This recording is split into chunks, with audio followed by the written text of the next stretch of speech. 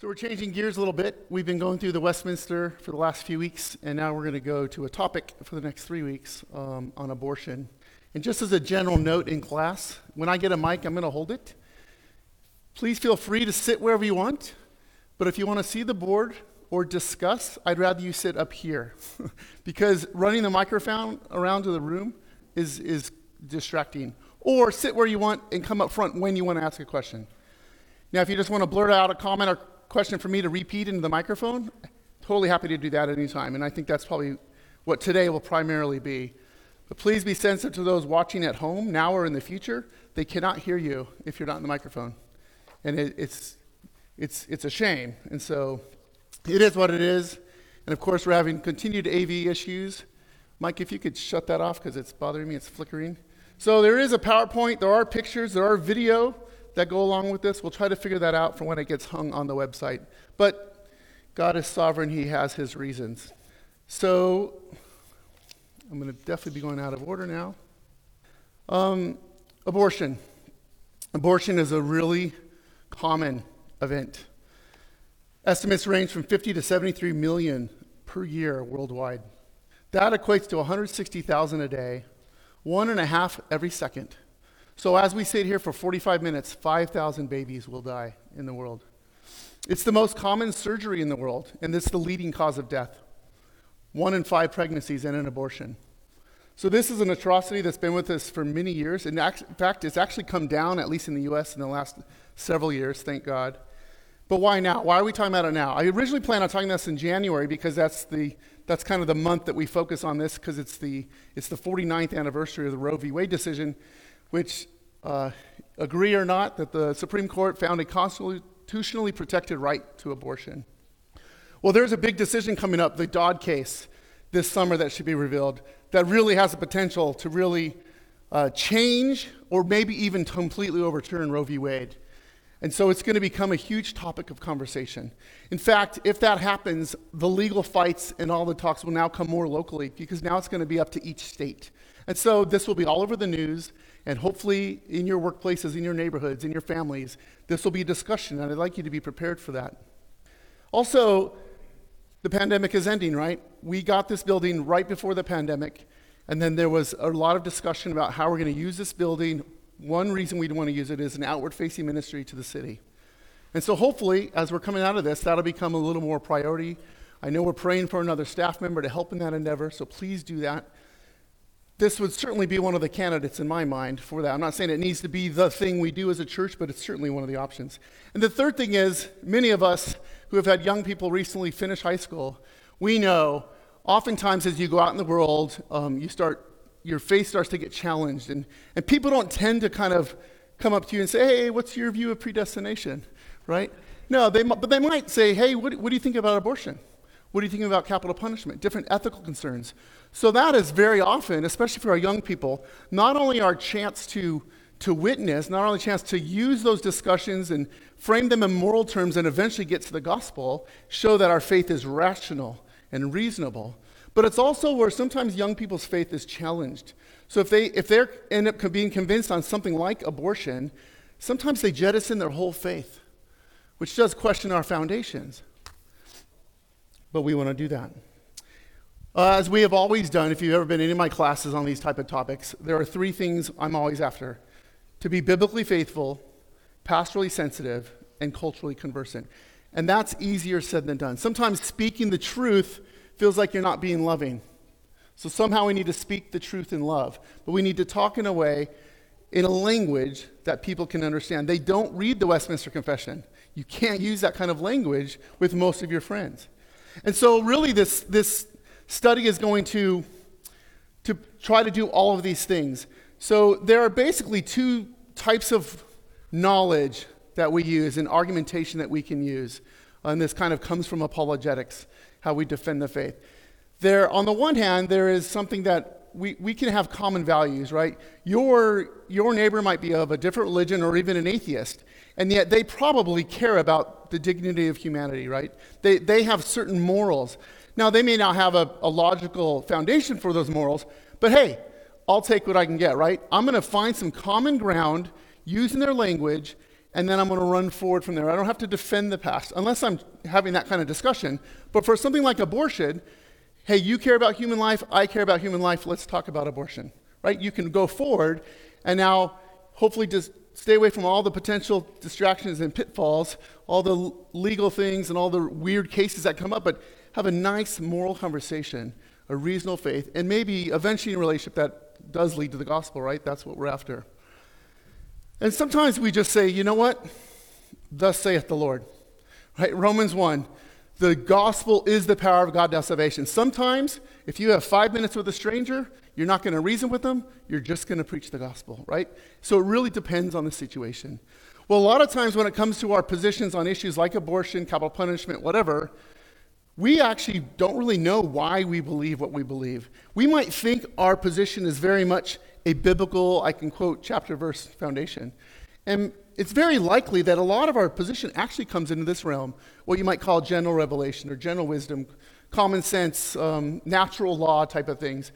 You have positions that you might actually be, using logic a little more than you think versus straight Bible. And so today we're going to look at this. We're going to, and particularly at science and philosophy, things that you can talk to someone who has no biblical foundation, might become defensive if you bring up the Bible. You don't need to. We can talk in a way, be culturally conversant in a way. Next week, we're going to go to the Bible. We're going to go to church history. What has the church believed?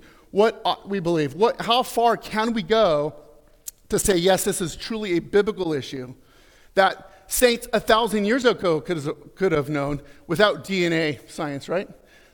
And then I'm even going to ask the question, we've been studying the Westminster,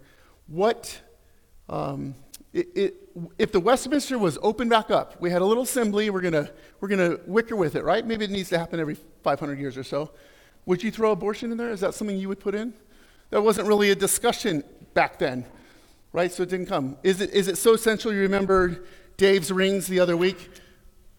There are things that are so central, and then, okay, there are things that are less important. I can have fellowship out to here, but I want my confession to be in here. Where does abortion lie in that kind of concentric circles? And how specific would you be? Would you make it a demand for fellowship to join your church? I'm going to ask those kind of questions next week. And then the third week is where I want to kind of play these two together. And we're going to start with abortion. We're actually going to go to other non-controversial topics like age of the earth, right? That's a joke. We're going to open up to 4 or 5 topics and say, all right, let's just look at this topic. What in that topic is really a biblical issue, explicitly biblical, and where are we letting our logic come in, which is okay. So that's where we're going. Before we start with the content, I just want to really hit the pastorally sensitivity of this. Because you really need to decide, depending on the context, who you're talking with, how well you know them, are you in a public setting or a private conversation, that will completely shape how you have this conversation. And it's very possible how you have the conversation will be far more important than what you say. This is very important. I'm talking to myself here, because I can just go with the logical. We're going to be very logical today, right?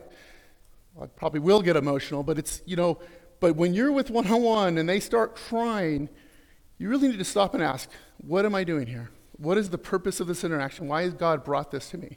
Maybe it is to go through a discussion. Maybe it is a little more debative than conversational. But be very willing to give up all this, right? Maybe you don't need to have that conversation today. Maybe they just need a hug. Maybe they need the gospel. Maybe they just need someone to sit and listen. Or maybe they need some facts to break down their hard-headedness. That's going to take a lot of wisdom that you need to ask for the Holy Spirit for guidance. But please, as you speak the truth of love, model great grace. And that starts today. Now, someone here may have had an abortion or have encouraged someone to have an abortion. So there's a lot I want to say to you. Number one, you're not alone. Women in our church have had abortions. You are in Christ, you are fully clean. You are fully capable of serving at every highest level. If you're my best friend now, you'll be my best friend tomorrow if I found out about it. In Christ, everything is new. So I know it will be difficult to hear some of the things today, but please, as all of us, with any guilt that we feel or any guilt that we actually have, what do you do with that? You run to Jesus. But I'm going to be praying for you through this because it will be hard. Okay. Guy, would you mind opening us in prayer? Dear Heavenly Father, we, in Jesus' name, we just come to you and seek your wisdom as we explore your word with regard to the subject of abortion, which we know is abhorrent to us as well as to you. Would you be pleased to give us ears to hear how we might be salt and light to a world that is willing to kill our own? We pray this in Christ's name. Amen. So you could go, I've been watching YouTube videos, I've got a couple books I'll show you. You can get to a really nth degree on medical terminology and, development of the fetus and all sorts of things. And so if you want to go there, go there. I'm going to start us with something that everyone here should be capable of after today. Some very basic stuff. It won't prepare you for every scenario that it can give you. And that, don't make it up. That's okay. Maybe give you little places where you could do some research if you choose. But for the most part, for most of us, we're not debating, the Harvard philosopher. And that's what the YouTube videos end up being. Like, man, I could never stand up to this guy. You're talking with someone who doesn't have all those details either. They've not thought it through. They might be surprised how little they've thought it through. So don't worry about it, right? Don't worry so much. So if a guy comes to me and says, "Hey, Keith, I see that book you're reading. What's that about?" I say, "Oh, this is about abortion." "Oh, really? What do you think about abortion?" So this is your 1 minute, 2 minute elevator speech chance, right? Maybe. Well, for me, guy, it's pretty straightforward. I think science tells us that the fetus is a human being. And so I believe that human beings have value. Don't you believe that? Yeah, I do too. Well, so basically, it's pretty straightforward to me. I think we should treat the fetus as a human being. So whatever that means. Scientifically, there's really nothing different from me and that fetus. Other than, I'm bigger, I now live outside the womb, I'm more developed with arms and legs, and I'm more independent for now. One day I might be on a machine, but for now I'm pretty independent. But biologically speaking, the DNA under a microscope would be exactly the same. And so I believe in equality of people. And so it seems to me that, this little one is even in need of more care, and so I think we should protect that little one. It's pretty straightforward to me. There are a lot of sticky situations and conversations that come up with this. I get that, but in the end, I'm just going to ask, would I treat a born baby in the same way as this fetus? And then see where the conversation goes, right? And then we're going to get into some of the ways that they might go, and you might answer more fully. But basically, the way we do this is we humanize the baby. That's it. That's the one thing you take away, humanize the baby. How are we going to do that? Okay, so there's basically 2 points to my argument in my head. It may not come out like some debate tactic. It may go all over the place. But basically, there are 2 things I'm thinking. When I'm in this realm, I'm not quoting the Bible. There's a scientific point and a philosophical point. Even that alone, sometimes people don't stop to think. We have biologist atheists running around the world who are experts in biology making philosophical claims. And philosophically, they're idiots. But because they're so brilliant in their biology, it makes no sense. So and when I say science, this has morphed over time. Science used to include philosophy. When I say science, what most people mean by science today is something that can be observed, right? You can put it under a microscope. It's material. We can run experiments on it and make observations. But philosophy goes beyond that. And everyone lives with all sorts of philosophical assumptions in their life. They think they're all scientific, and they're not. In fact, their faith in science is a philosophical position. We could talk about that another day. So basically, number one, my scientific argument that I kind of did in conversational tone with Guy there was the fetus is a human being. The fetus is a human being. That's a scientific fact, really, at least overwhelmingly a fact. You don't even have to say, I think. It is. Science tells us that the fetus is a human being. But now I have a philosophical case. There's never a valid reason to purposely end a human being's life. Or shorthand is, it's wrong to kill. It's wrong to kill. Don't you think it's wrong to kill? Of course you do. Now, okay, we can get into scenarios and specifics, but But the definition is a little important. There's never a valid reason to purposely, and sorry, the slides would have borne this out, purposely end an innocent human being's life. Purposely and innocent is important, because that's what I would say is the definition of abortion. Therefore, abortion is wrong. I have a scientific case, a philosophical case, which I think the science would tell us, and I think your neighbor would agree with naturally, therefore abortion's wrong. It's simple in one sense. So what are the main types of objections that people will have? And these increase with complexity. Thankfully, I think they decrease with commonality. What do I mean? Most people are going to be in this first case. If someone is for abortion, somewhere, without really thinking about it, they have been led to believe that the fetus is not a human being. So, statement of fact, right? I'm saying that it is a human being. I'm saying science says it is. You're saying it's not. Well, then maybe that's where we anchor the discussion, right? Because hopefully, if I can convince them of this, this kind of falls naturally. The second level would be the fetus is human. I actually acknowledge that it's a human being, but that's not a person.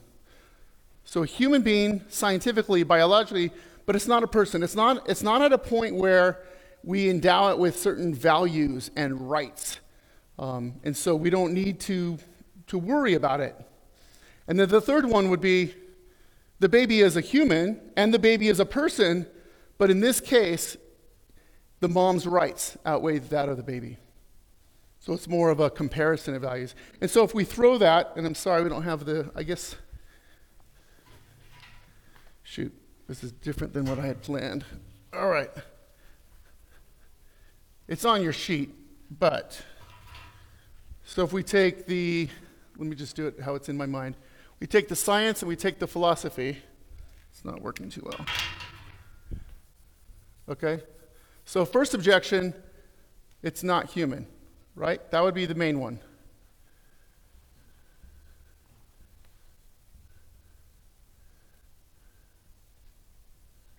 Okay, so basically, I'm saying it's not human. So basically, they're denying our scientific claim. We haven't even gotten to the philosophical claim. I don't know what they believe about the philosophical claim I made, that every human being, deserves to be protected type of thing. It doesn't matter, because I'll agree with them. If it's not a baby, I don't need to talk anymore, right? This is at least not very important of an issue to me. Maybe it's a non-issue to me. The Bible probably does still say, you shouldn't just cut off your fingers. But to be honest, it's just not going to be in my list of priorities to care about, talking to my neighbor about, right? If you want to cut off your finger, go ahead. So I would agree with you. If you could convince me it's not a human, I'll leave you alone, right? I'll join you. So this one is, it's a human, but it's not a person. So now they're actually accepting our scientific claim, but they're denying our philosophical claim. So maybe I don't have to spend time defending that it's a human being biologically and all those arguments. Now we have to talk about, well, where do values come from? Why do you say that? If I have to wait till birth, why? Why did 6 inches through the cervix change everything? I'm a twin. When my brother was born, was he a person and I wasn't yet? In 3 minutes, I'm about to. When you surgically remove a child from the womb to operate on it at the 3rd month and put it back in, did it become a person and then not a person again? Right? It's illogical. And again, I'm going to be asking these kind of questions. We'll see.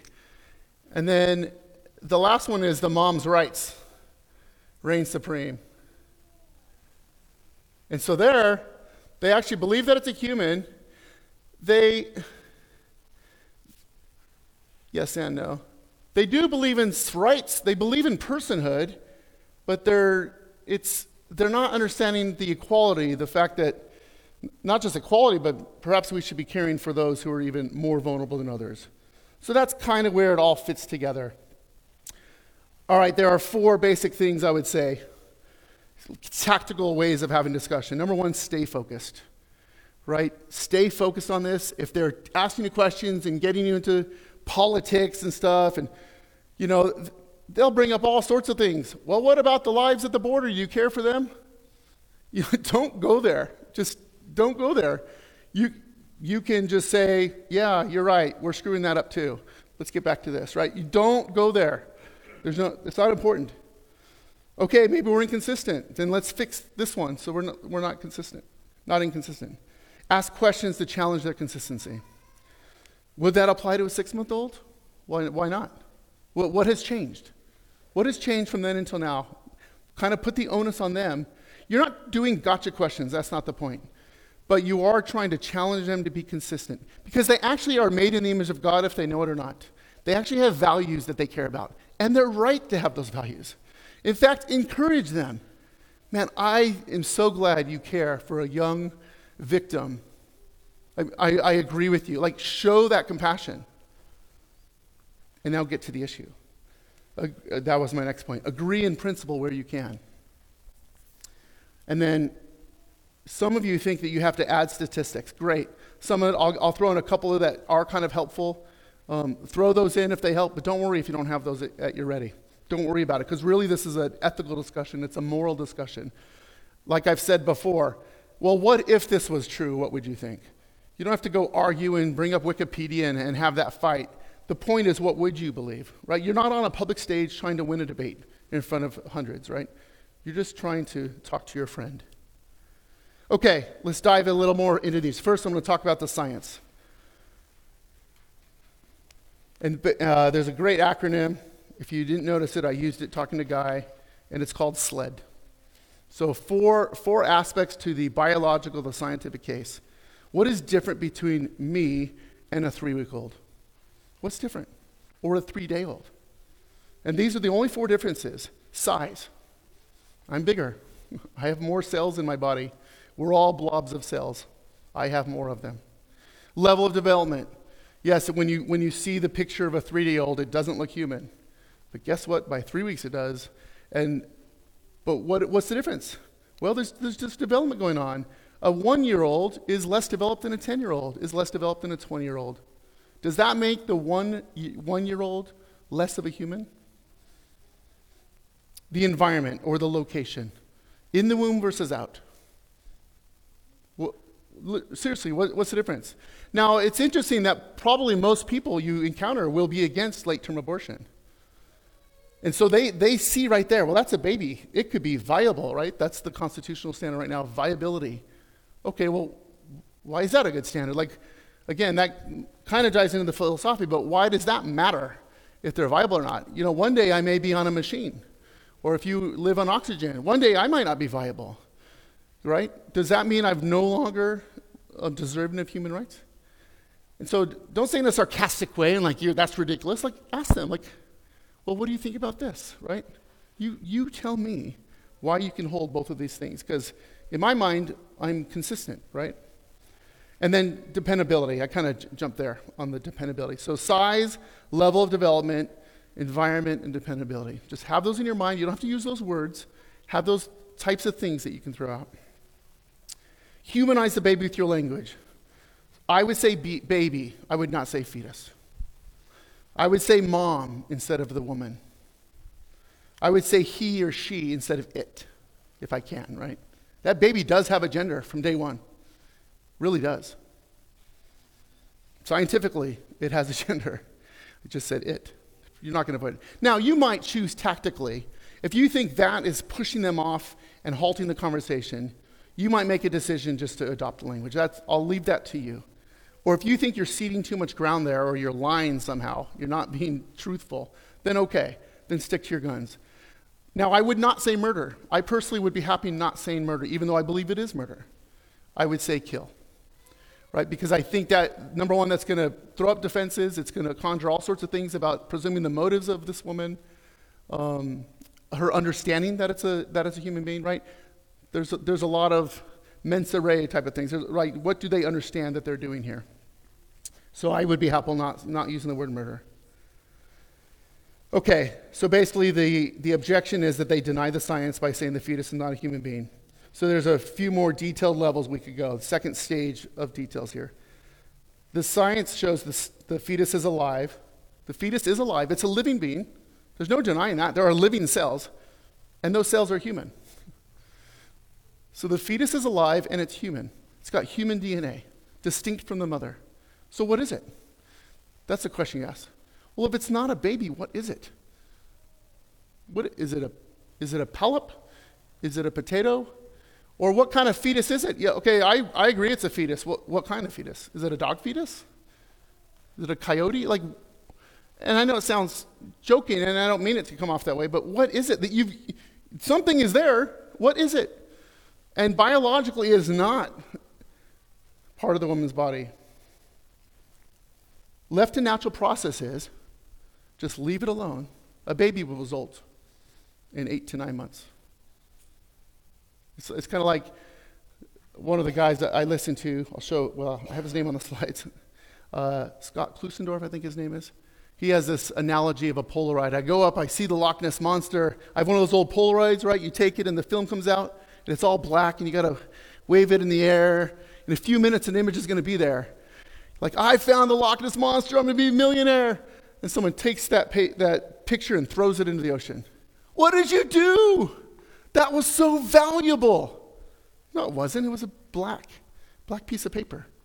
No, but left to natural processes, that was going to be so valuable.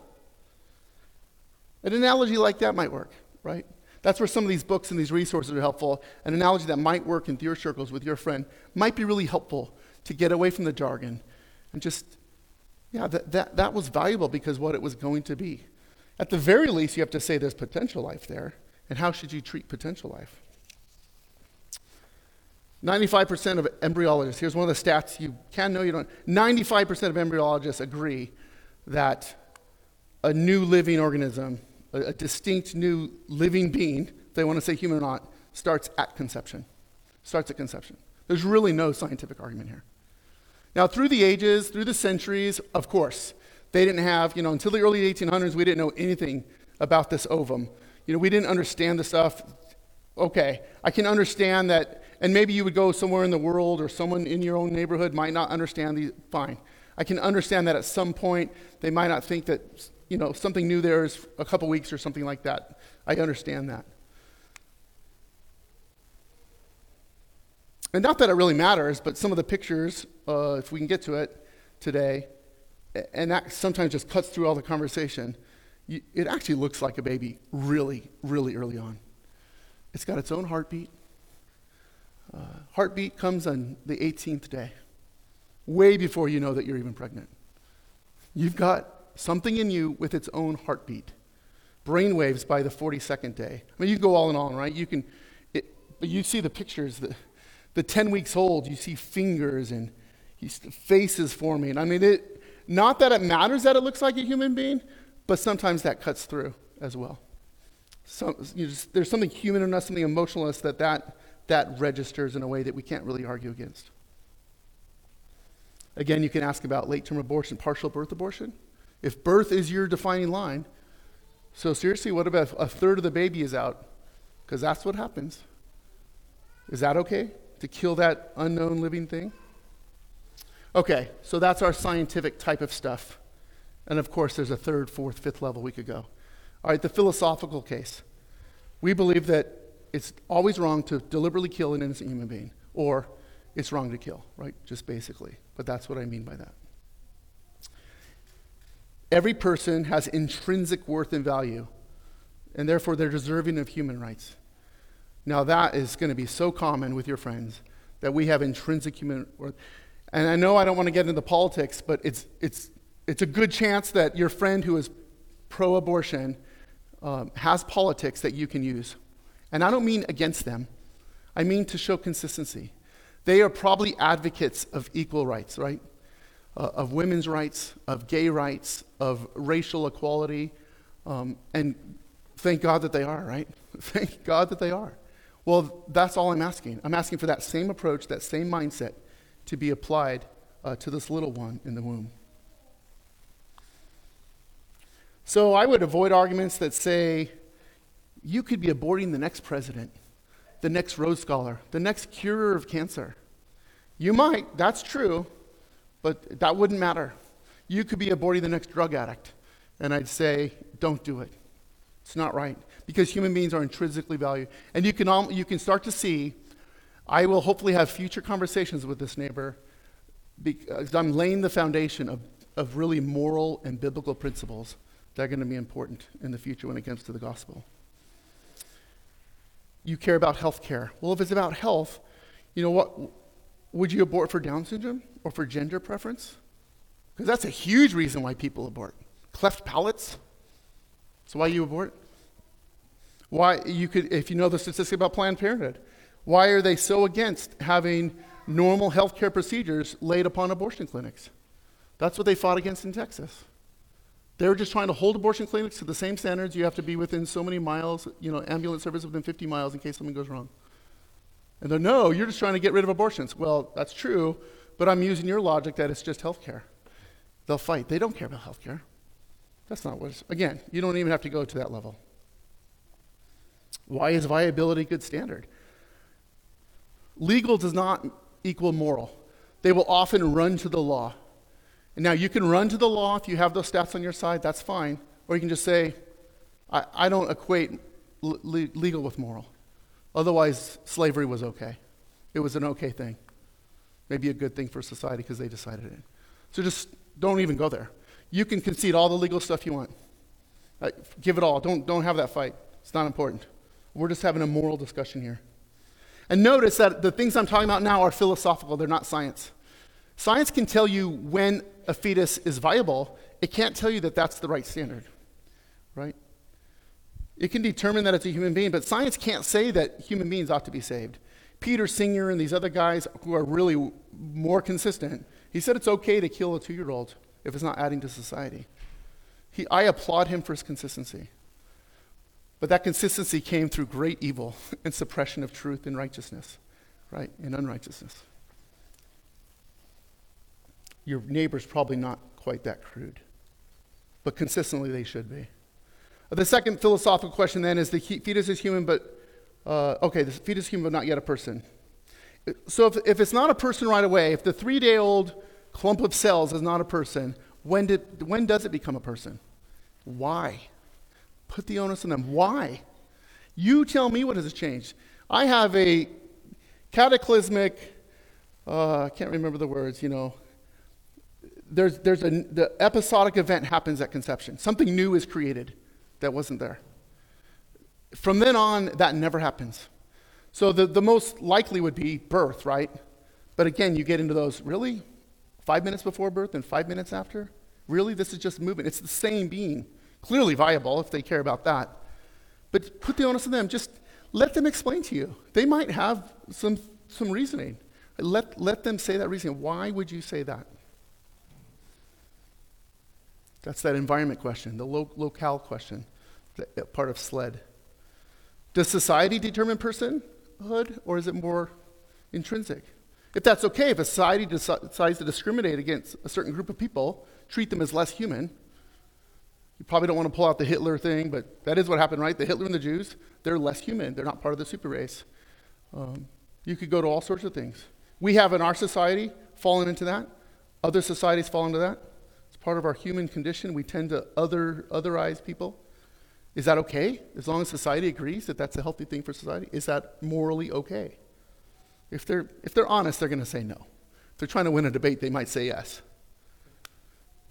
And just, shouldn't we err on the side of caution? If we're not sure, if I can't scientifically tell you that it's a person deserving rights, because that's a philosophical claim, if you're not sure when it happens, shouldn't you be careful and not kill someone who might be an innocent human being? And then the last one is the baby is a person, but the mom's rights outweigh it. So how do you compare one person's death to a woman needing to go through a few months of pregnancy? And even the way I said that might be a little the wrong way. I don't want to minimize the trauma, the suffering, this pain and suffering, the challenge of this woman. I mean, ending pregnancy is hard. And then you throw something like rape or incest on it, poor conditions, like unwanted. This woman is going through real, true emotional trauma. So I don't want to minimize that. But if who you're talking with is able to have a logical conversation, like what's more important, that, which will one day be over, or the death of an innocent child, right? Again, ask the question, how do you say that? Again, kind of using their politics. Should the powerful and privileged, those words are trigger words, right? Should those who are powerful and privileged help to protect the needy? Well, yes. Well, that's all I'm asking here. And then you can ask questions like, well, if a 1-year-old baby is suffering to me, emotional trauma to me, and it's putting me into poverty, can I kill it? Is that okay? Well, if not, well, how has that changed? Your argument would be the same. What has changed? Again, I keep going back to the same principles. What has changed from then until now? All right, answering common pro-choice argument. I'll choose a few in there. My body, my choice. That one's a layup. My body, my choice. What? Just very quickly, what's your? It's not your body, right? You go back to the scientific argument. Well, number one, you know what? If it is part of your body, I actually agree with you. I don't want to have anything to do with your body. That's not what I'm after. I agree. That alone, that agreement might actually bond some things. The problem is that scientifically, that's not your body. I mean, thankfully, we are now on the side of G&A. Like, there's zero argument.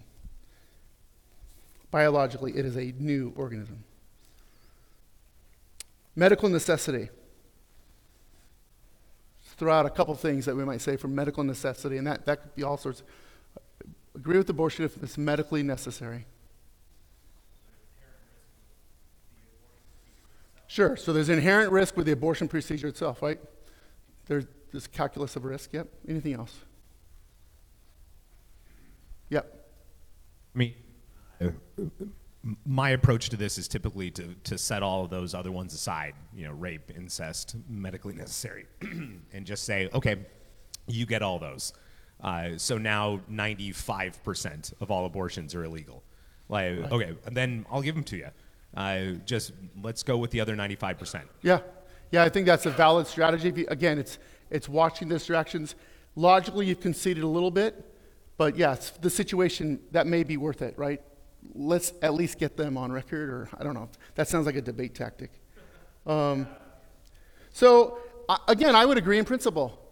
If you would choose to do this in your own situation or not, if your choice really is life of the mother or life of the baby, to be honest, you care about life, it's probably not something I'm going to care that much about. Yeah, for sure legally. If that was really the situation, what's the problem with that? Medical necessity now includes emotional trauma, right? So you've opened the can of worms to, I don't feel good about this. It's really that loose.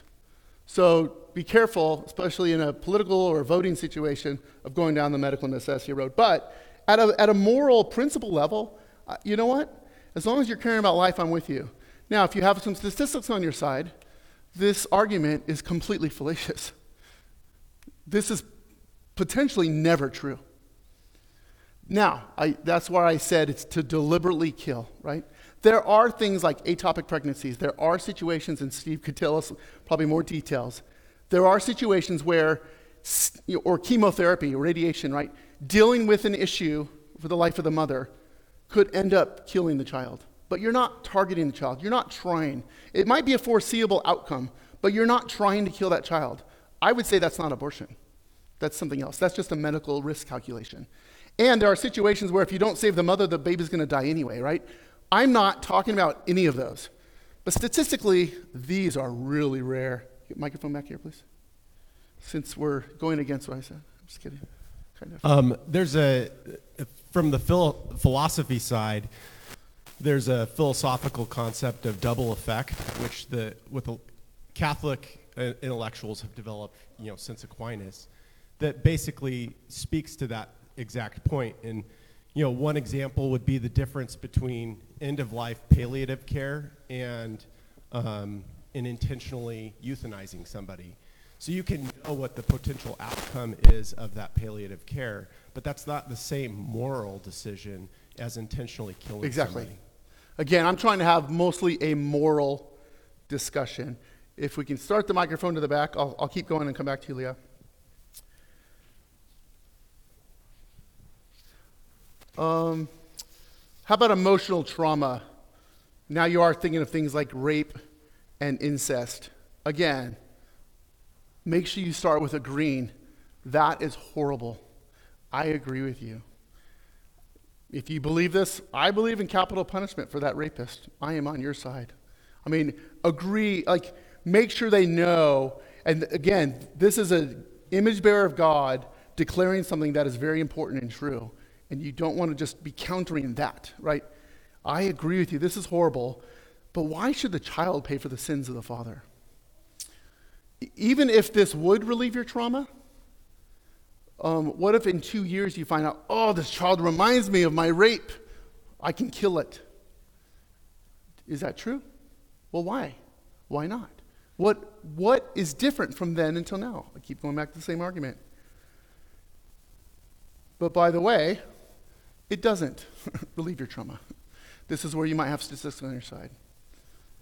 Those who go through with abortion are more likely to be depressed and commit suicide.